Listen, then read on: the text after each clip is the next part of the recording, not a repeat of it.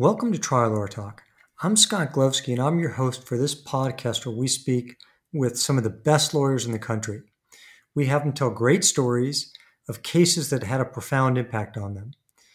This episode was recorded on Juneteenth, and we're very fortunate to have Genie Harrison, who's a phenomenal employment lawyer, phenomenal person, phenomenal leader. Because of Juneteenth, Genie shares with us the story of a case that was very meaningful to her, that was very widely covered in the news media in Los Angeles, and is a really, really interesting story. So let's get started.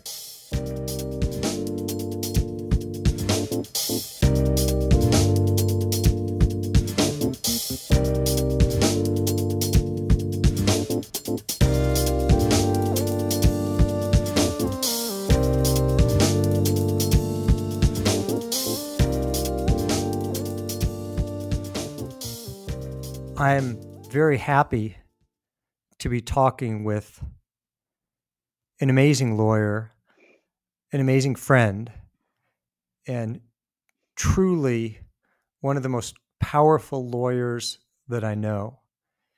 Genie Harrison is simply amazing.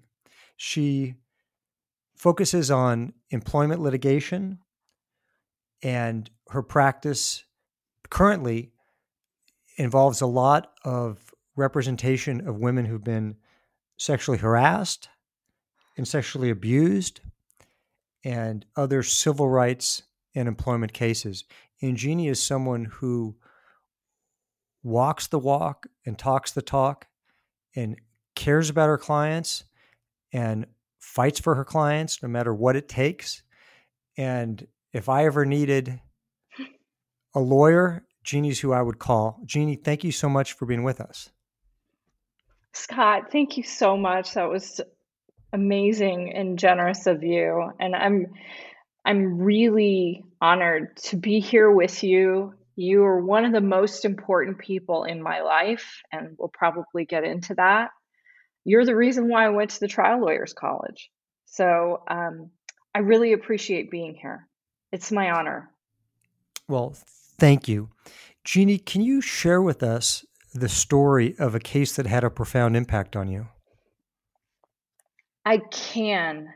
And when you asked me about cases that have had a profound impact on me, I have to be honest, there are many. But one that came to mind is the Tenny Pierce case. And Tenny Pierce is an African American male who was a firefighter with the city of Los Angeles. And it's a really famous case here in Los Angeles, especially. And he is as big as a very big door. This man is so tall. I think he's 6'5", and he has to be probably 250, something like that. And he's the nicest man, so warm and caring and connecting. He when I meet him, he is in the perfect job. He's such an incredibly impressive, physically an impressive man, and strong, and as compassionate, equally compassionate and caring as he is physically strong. And so he always has a smile on his face, and he loves people, and that just radiates from him.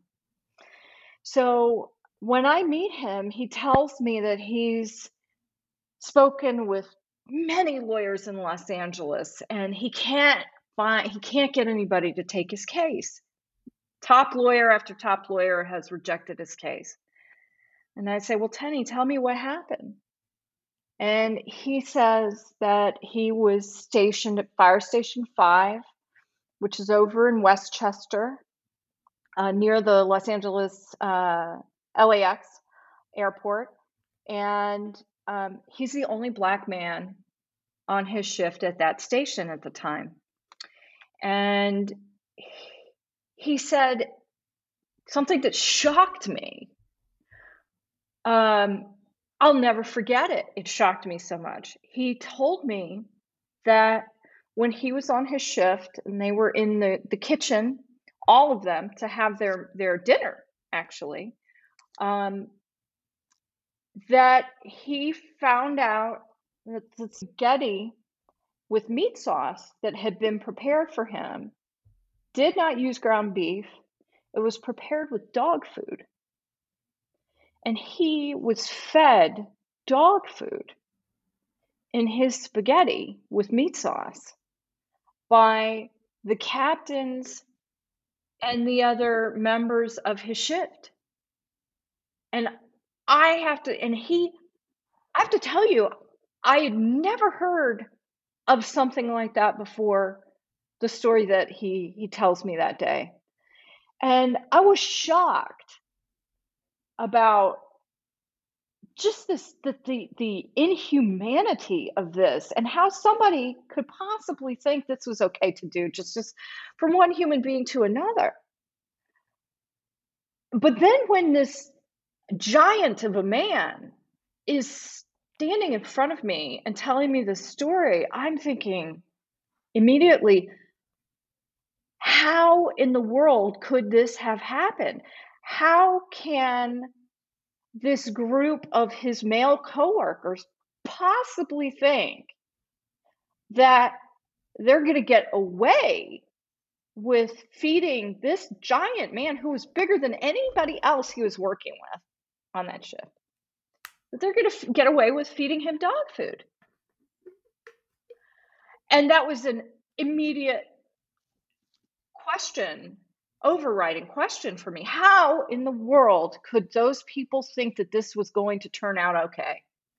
How could they not imagine that he was going to kick their asses as soon as he found out what happened? And I want to know more. That absolutely started my engine, my passion and my intellectual curiosity about how could this possibly have happened. The question of how could it happen is what drove me to take the case and dive into it. And Teddy absolutely felt that it was racially motivated. He said there is no way they would have ever fed a white man dog food. And I thought, that may really be the case. And I've got to dive into this and find out what happened. And as we went along, and I'm doing my research, which I tell you, it is my practice in every case. If I possibly can, it is my preference always to take cases well in advance of when I actually file them and, work them up as thoroughly and diligently as possible. And so part of me doing that with the Los Angeles City Fire Department case, Tenny Pierce's case, was that I began researching all of the other incidents that were happening at every other fire station that I could find out about across the city of Los Angeles. And wouldn't you know it, this African-American woman was being discriminated against. And that man who complained about something else at a different fire station was getting retaliated against. And it was popping on, a map, basically, of fire stations all across the city of Los Angeles of just rampant employment rights violations. And I said, we've got some systemic problems here. And the reason why this group of men on Tenny Pierce's shift fed him dog food and felt that they could do it was because they knew that they could get away with it. They knew that they would not be held accountable. And very clearly, what was going on was systemic violations, systemic discrimination, systemic harassment, and systemic retaliation. And all of the people in that fire station knew that they had the power against Tenny, and they could get away with it. Before Tenny came to me, he reported that he felt he had been targeted and fed dog food because of his race and because he's a Black man. And, you know, the department at that point in time did not have a universal process where it was engaging in appropriate investigations, workplace investigations, and figuring out what to do about them, et cetera, the things that exist now, and they have in place now. And so Tenny felt very pressured that he could not trust what was happening in that fire station. And he went out on leave. No surprise there, right? Because he wasn't getting solutions. And that's when he came to me. And these firefighter jobs are callings. I mean, people have a calling, and that's the reason why they take jobs like that. Sure, they also have good pay and benefits, but they're extremely rigorous jobs. They're very demanding, and it's not something. It's not like, just getting sort of any old job. It requires a tremendous amount of effort just to get the job. You have to go through training and academy, and you're on probation for a year, and you have to meet all these physical requirements, et cetera, et cetera. You have to study, you have to learn things. It's a very demanding job. And so it was not an easy choice for him to go out on leave, but he didn't feel safe. So he went out on leave and got some therapy, and he goes and tries to go back to work again. And while he's back at work, he has to go do additional training, as many firefighters do, as well, most of them do, those who are going to be in the field. And he has to go one day for training in this big container, and it's flashover training, where you have to get into this container and fire flashes all over you, right? And I mean, first of all, I could never do something like this myself, but this is just part of what they do as part of their training. And so Tenny is supposed to go into the flashover training, and he is checking his PPEs. Well, we know what PPE is now, personal protective equipment. But he's checking his PPEs, and darn if his PPEs haven't been tampered with. They've been tampered with. So not only is his trust broken in the fire station itself, where you live with one another, they live with one another, but then his trust is ultimately broken because his PPE equipment has been tampered with. And how was the equipment tampered with? Well, his oxygen tank, there was oxygen that had been let out of the tank, and there was a component of his mask that was missing. And, firefighters are very careful with their PPEs, as you can imagine. And they're required to be meticulous about maintaining all of their equipment. It's something they do all day, every day, right? From maintaining the fire truck, the station itself, cleaning everything, having things ready, because you have to be able to be prepared to respond to a fire at any moment, obviously. So he knew that his PPE had been tampered with. And this was not the first time that PPEs had been tampered with within the fire department. And so I think such a key component of understanding our clients' cases is understanding the actual working environment. And I mean, as we do through TLC methods, is really putting our own selves as much as possible into the environment to understand what's going on from a first person perspective. And so, of course, I did that with him to understand what the PPEs were and which parts were missing, and the oxygen that, had been let out, and all of these kinds of things. And I went through with him, the scene, and this was before I went. I'm telling you, Scott, this is before I went to trial lawyers college. And I'll tell you the reason why I always had to do this kind of thing anyway, with kind of reenactments, was because I couldn't understand things. I'm not imaginative enough to understand things without actually seeing it as much as possible. So I was going through all of that with Tenny to try to get him to teach me and show me what was really going on. And, he's a very expressive person. And he says, Genie, I knew as soon as I saw the piece from my mask missing and it was nowhere to be found. And I knew when my oxygen had been messed with, like my trust broke completely right then and there. He said, I could not trust that I could be safe and taken care of by the guys. And that's really the way he referenced them, by the guys, when I'm going into a fire. I can't risk my life like that anymore because nobody has my back. And that even gives me chills now because of the trust that is so integral and key to being able to function as a firefighter. And when we go back, because that led me on down the rabbit hole of how do you build trust in the fire department when you're a firefighter? How does that get built? What are the components of that? How do they talk about that?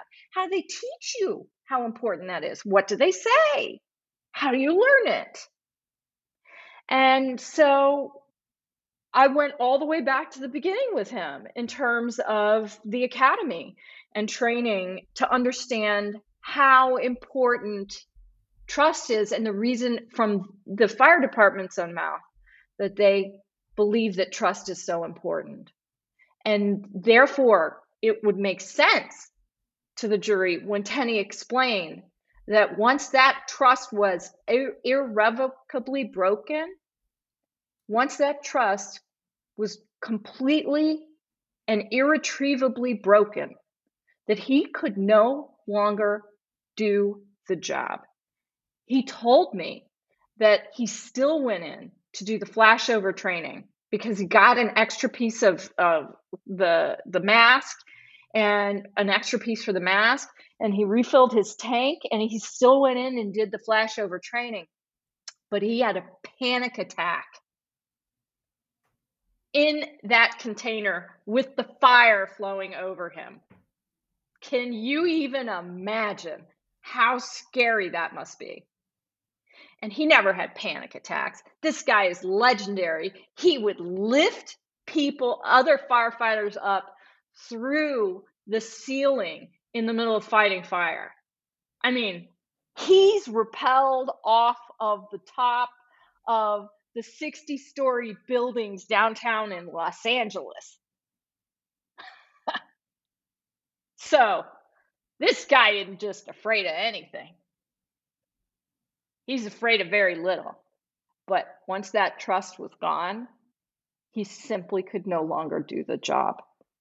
And so what began as, an incident of racial harassment and discrimination very quickly became a retaliation case, a hostile work environment retaliation, constructive termination case. And Tenny Pierce's career as a legendary firefighter in the Los Angeles City Fire Department was ended just short of 20 years. And that's a case that had a truly profound impact on me because for a lot of different reasons. So I'll stop there. Yeah, no. So share with us the story of after you were discovering the story, what happened next in this story of your work on the case? Well, the case became, well, let me back up. Okay. So, what happened during the litigation of the case was that the case was originally handled uh, by the city attorney's office and by, essentially in-house counsel at the city attorney's office. And I um, served an inspection demand to go to Fire Station 5 and do an inspection because I can't understand things unless I can see them. And I routinely, in just about every case, every employment case, will do a notice of inspection and go to the premises because I always learn so much by being in the space. And what I do is of course, have it recorded. I have a videographer there, and my client's there. And so Tenny and I are at Fire Station 5, and he's um, walking us through and showing me the station. It was by that time actually not being used because they had opened a new fire station. So we had to imagine furniture there, etc. Um, and what I will typically do is have my client go through and just we'll do a video run through and a walkthrough without much of any dialogue, just simply him pointing, here are the quarters, here's the, living room where we would watch TV, here's the kitchen, that kind of thing. And once I'm done with that basic walkthrough, I will then finish that take essentially, and then start a new one where I actually reenact things with my client. And I did then with Tenny in the kitchen. So with the city attorney there, I'm having Tenny show us what happened when he was fed dog food by the captains and his coworkers. And Scott, this is not a large room. This probably is. It could be smaller than the kitchen at your house. I don't know. The kitchen at this fire station. And so, we imagine he shows us where each individual is seated. They are tight quarters where, to walk around once you have 10, 12 guys in this really actually small kitchen, and they're seated at a table with benches, you have to like shimmy and squeeze yourself between, the wall just to get to your seat and your coworkers. And the same thing virtually between the stove and just trying to get over to your seat. So Tenny shows us that the kitchen was full with all of his coworkers. There's not a single person missing. His two captains are there, and he walks in, and he's a little bit late to dinner. He's the last person who comes into the kitchen, and somebody looks up and says, "Tenny, we prepared your plate. It's there on the stove waiting for you." And so Tenny goes over and he picks up his plate, and it has the cellophane saran wrap around it. And he shows us how he has to walk by and squeeze himself between his two captains in the stove. Excuse me, sir. Excuse me, sir. Holding his plate to make his way around the table to the other end of the table so he can take his seat on the bench. And he said nobody was talking and everybody was watching him. Everybody's watching his every single move, which is unusual. And he literally, he's walking by and he's brushing up. His rear end is brushing across the table with the captain sitting right there. Everybody knows what's going on. It's obvious. It's too small. You can't possibly miss it. And he tells us the story of what happened. He's takes his fork and he mixes up the spaghetti, and he picks up and he takes a big bite, And he says everybody's watching him and they're still quiet. They're not talking. And he eats it and swallows. And he says, man, this spaghetti, this meat sauce is nasty. Who made this? What is wrong with this? Who made this? And nobody says anything. And he says, I'm going to taste it again. So he tastes it again. And he says, there's something wrong with this food. This is really bad. And he starts sweating. And he says, everybody's looking at them. And there's this one guy who looks at him with this really mean look in his face. And he's laughing. He starts laughing at Tenny, this coworker. And Tenny's trying to process and starting to realize there's something wrong. And then they all start laughing at him. But it's not a, ha ha, hey buddy, ha ha laugh. It's an us against you laugh. And he realizes there's something wrong with his food.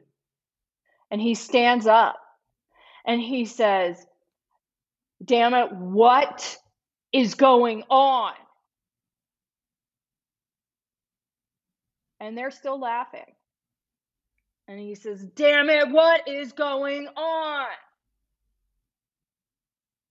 And then one of the guys who is friendly with him says, Tenny, I got to tell you what happened. I got to tell you what happened. We put dog food in your spaghetti. And Tenny loses it. And he says, you did what? You did what? And now in that moment, people start to get defensive aggressive towards him. Wait a minute, calm down, Tenny. Calm down, Tenny. So when Tenny's going through and telling the story and showing us what happened, and he's showing it to defense counsel, it was obvious that the supervisors were in on it. That was one of a big argument, right, on the technical issue, which is that the supervisors were not involved. So therefore, in terms of racial harassment, there was no, strict liability. And they said, well, it was just coworkers and there were no prior incidents and this kind of thing. And by living through it in the moment in the kitchen itself, it became very clear that the supervisors absolutely knew. The captains knew, they were involved, and they absolutely condoned it, if not participated in it directly themselves. So, and that became very clear to defense counsel. And soon after, we ended up getting into settlement discussions. We settled the case because this was going to be the end of Tenny's career, and he was going to lose, a six-figure job plus pension and lifetime medical benefits because he just didn't qualify for those things yet, and they wouldn't bridge him to qualify. We settled the case initially for $2.7 million. Well, word gets out in Los Angeles that the firefighter who was fed dog food is getting $2.7 million. And this becomes an absolute political football. It's on talk radio. It is the subject of all kinds of media attention, and people started sending dog food to the mayor, and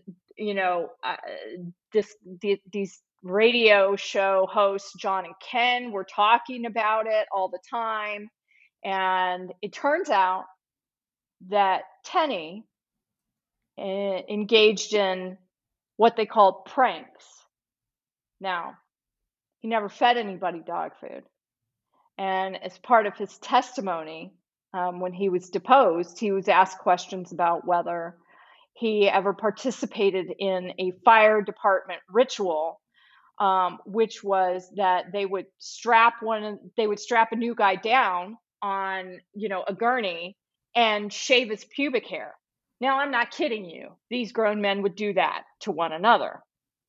And Tenny said, no, I don't remember participating in something like that, in one of those kinds of pranks with this person and at that station and all this kind of stuff. So then all of a sudden what happens is a picture of Tenny at one of those events gets sent to John and Ken. And that goes out on the air. And basically the city kind of erupts about the black man who got fed dog food and whose careers ended getting $2.7 million when he engaged in this other prank against somebody else. Okay.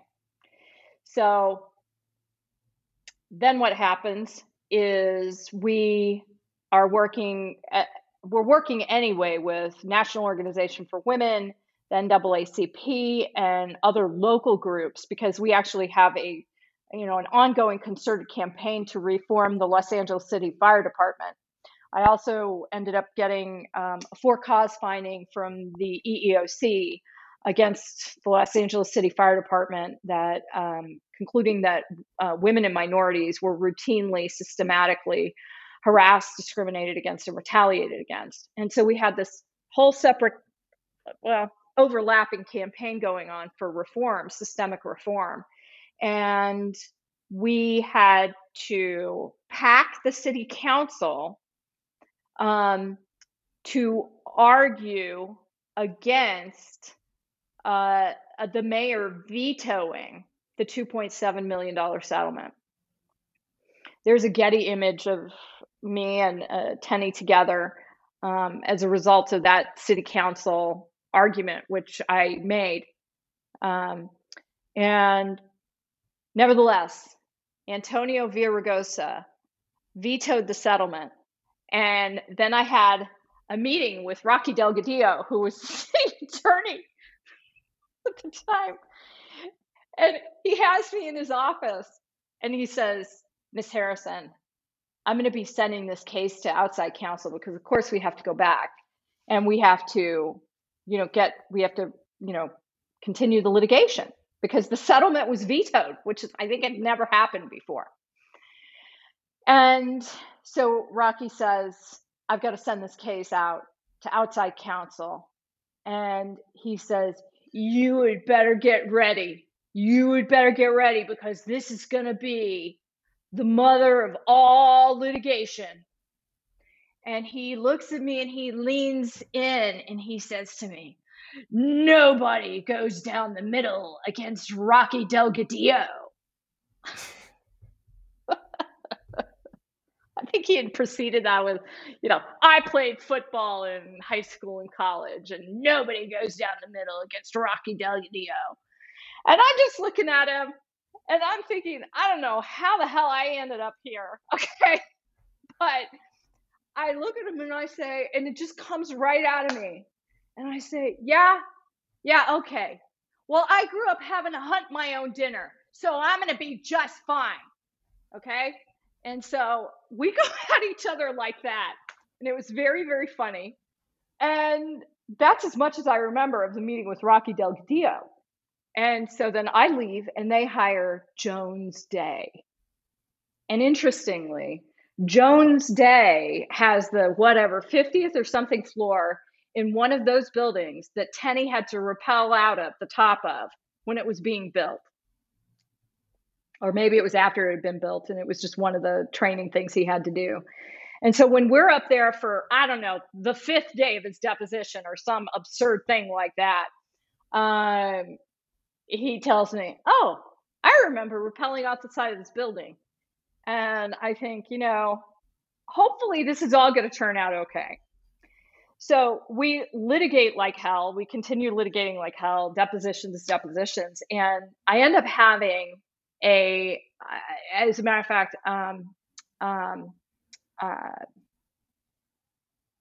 what's his name? Garcetti, our current mayor.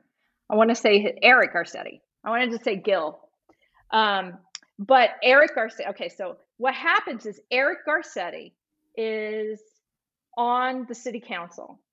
And he has his staff reach out to me, and they want to have a secret meeting, okay, to talk about potentially trying to settle the case again.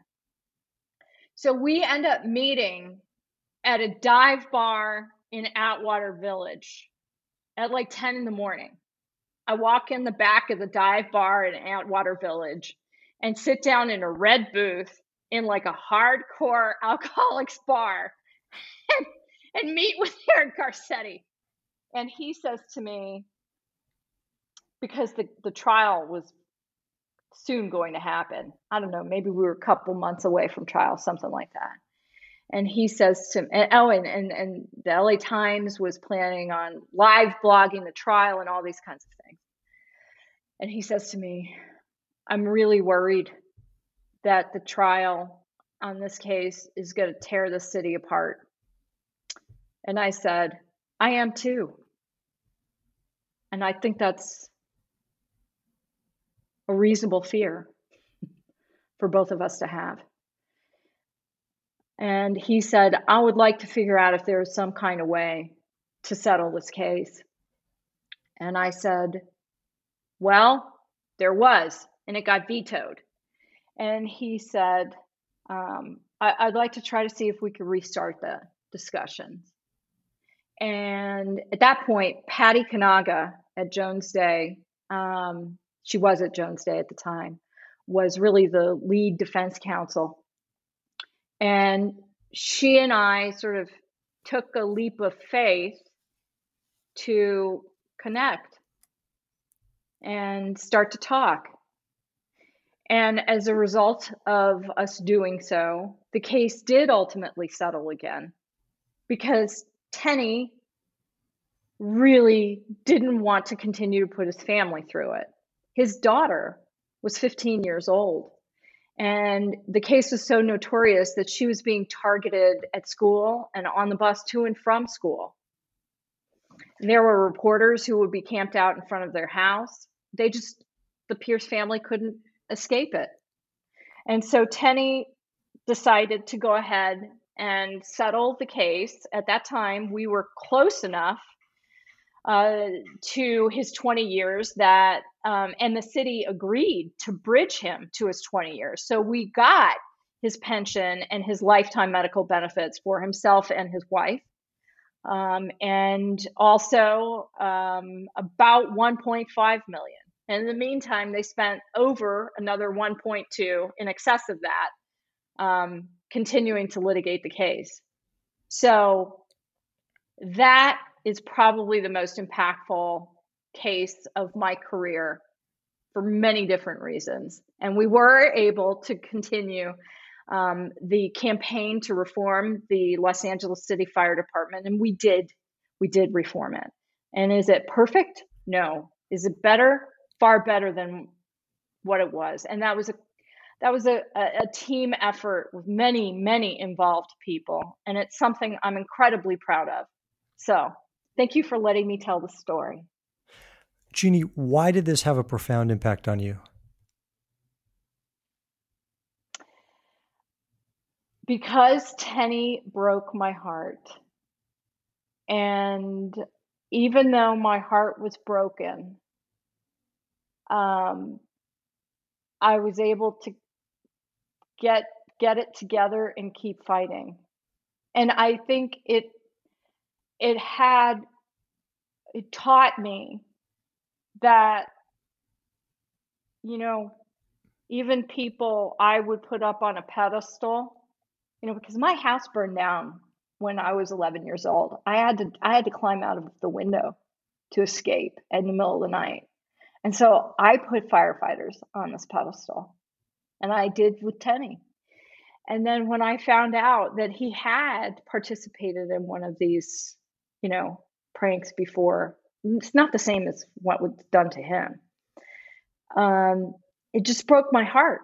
And so, but I found out that even though it did break my heart, that I could keep on, and that he's a beautiful, wonderful human being, just like I described at the very beginning. And as we all are, he is just human and he makes mistakes too. But that doesn't mean that it's okay to do to him what was done to him.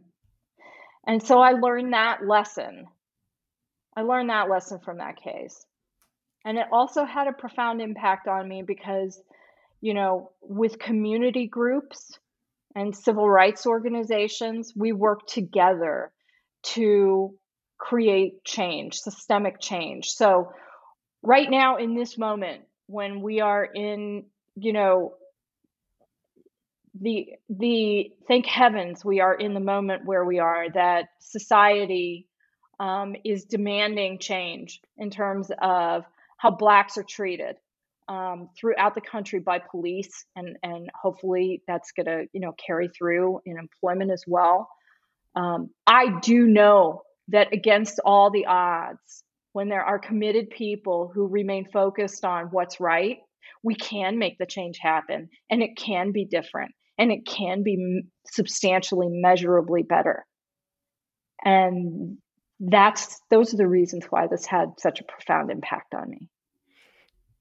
And Genie, we can hear your fight and your passion and your, absolute determination to get justice, and the anger that comes about when you see someone who's been betrayed, someone whose trust has been betrayed. It ignites a fire in you. Where does that come from? It comes from my own personal experiences as a kid. When growing up with an alcoholic father who was very angry, very mean drunk, and who would target my younger brother. And I decided to intercept my father when he came home, when I knew he'd be going after my brother. And it's part of my DNA that I stand up against bullies and people who do bad things to other people. And as I told the story, that when the first person I had to really fight was my own father. No other fight is as scary as that. Never. So that's where it comes from. Well,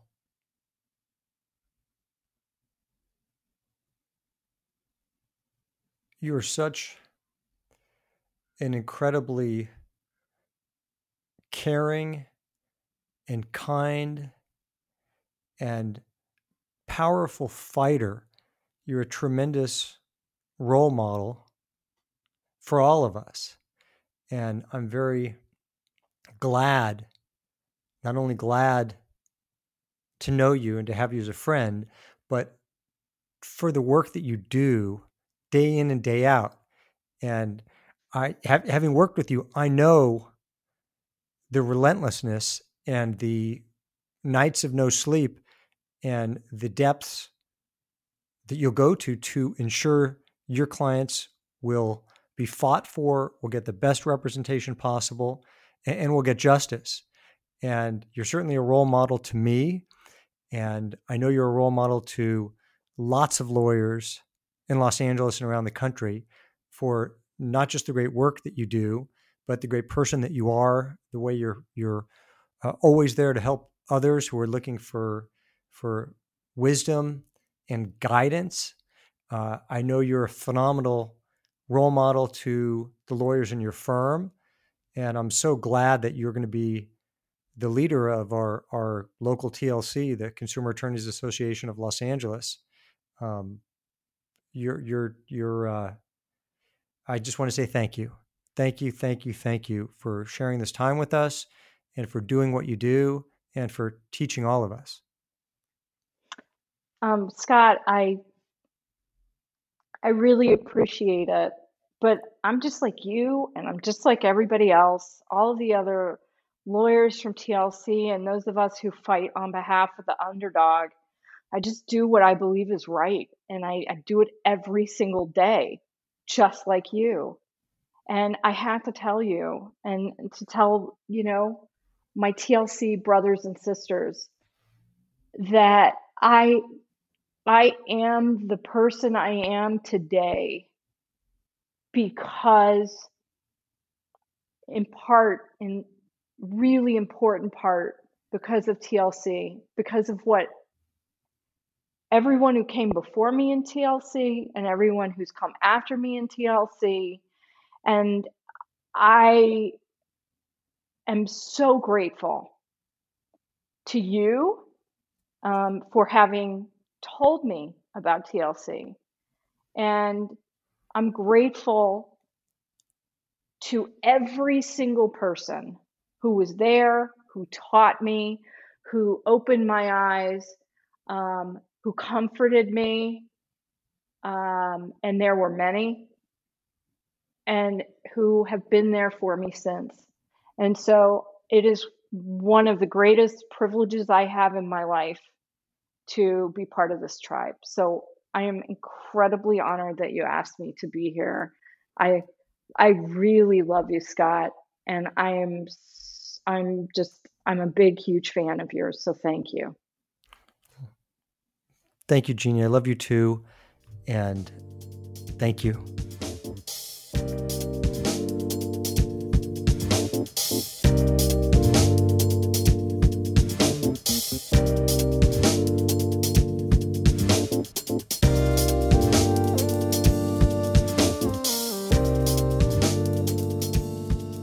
Thank you for joining us today for Trial Lawyer Talk. If you like the show, I'd really appreciate it if you could give us a good review on iTunes, and I'd love to get your feedback. You can reach me at www.scottglovsky.com. That's SCOTTGLOVSKY.com. And I'd love to hear your feedback. You can also check out the book that I published called Fighting Health Insurance Denials, a Primer for Lawyers. That's on Amazon. I put the book together based on 20 years of suing health insurance companies for denying medical care to people, and it provides a general outline of how to fight health insurance denials. Have a great week, and we'll talk to you in the next episode.